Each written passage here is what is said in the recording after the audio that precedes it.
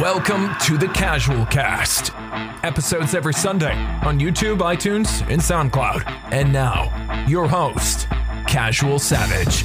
Hello and welcome back to the CasualCast, a podcast which you can be a part of. If you would like to be a part of this podcast, simply contact me via social media and tell me a topic. Today, I'm going to be discussing the best games being released in 2018. Now, before I tell you my opinion on the best game releases this year, I want you to comment below what game you are looking forward to this year.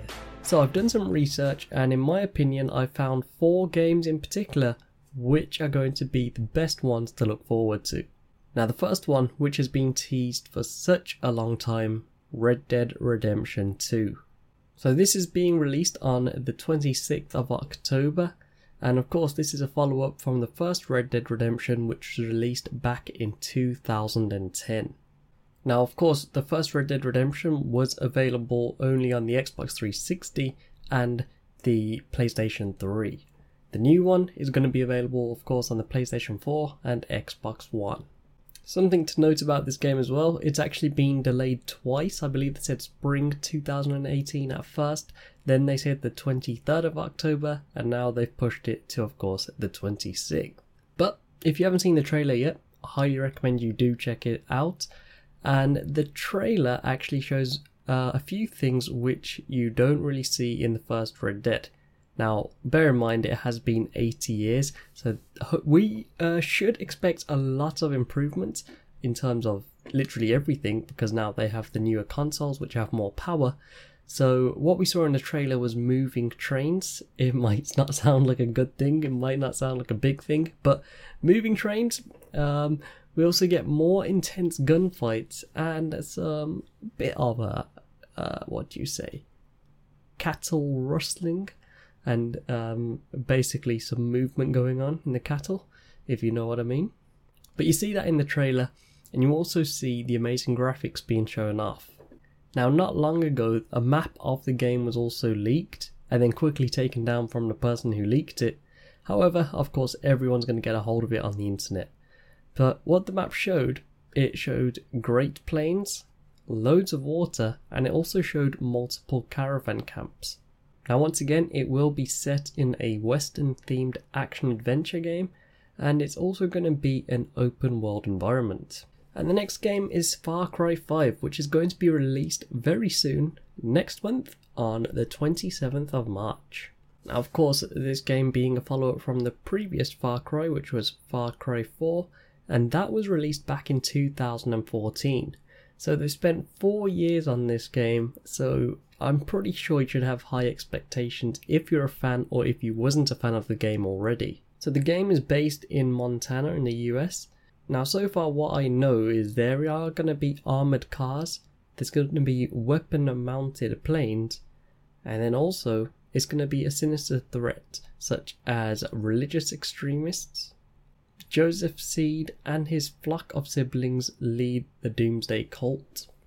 One thing that's new, you now have an NPC companion to aid you in combat, and they are equipped with own skill sets and perks such as Bound Bomber Nick Rye, the Sniper Pro Grace, and a dog called Boom. And the dog is actually going to be pretty useful because it will help track enemies and fetch items. Now, one more thing I'm sure a lot of people will be happy about, there's going to be no more radio towers. So that means no more climbing up radio towers to get your bearings. From now on, you're just going to have to explore. Now, this next game, to be honest, I never heard of this game before. Now, it's not a new title, they have made games in the past, but from looking at the game, this looks amazing. And this game is known as God of War. Now, it is number 4, but I believe they have just called it God of War. And this is going to be released, again, not too far away now. This is 2 months away. It's going to be released on the 20th of April. And I also want to mention this is only exclusive to PS4. So once again, this is a follow-up from the previous God of War 3, which was released back in 2010. So again, a very long time, 8-year gap from the last one. So you should be able to expect a huge improvement in all rounds of the game.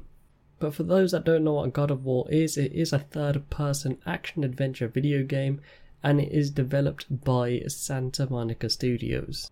Now, all the previous God of Wars were based on a Greek mythology, but this God of War 4 is taking a new direction for the series, as it's now going to be based on Norse mythology.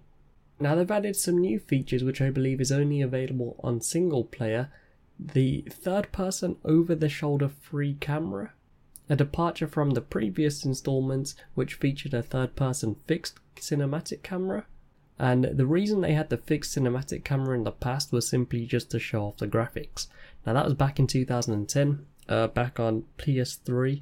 They didn't have the best, or they did have good graphics back then, but of course now they have a lot more power.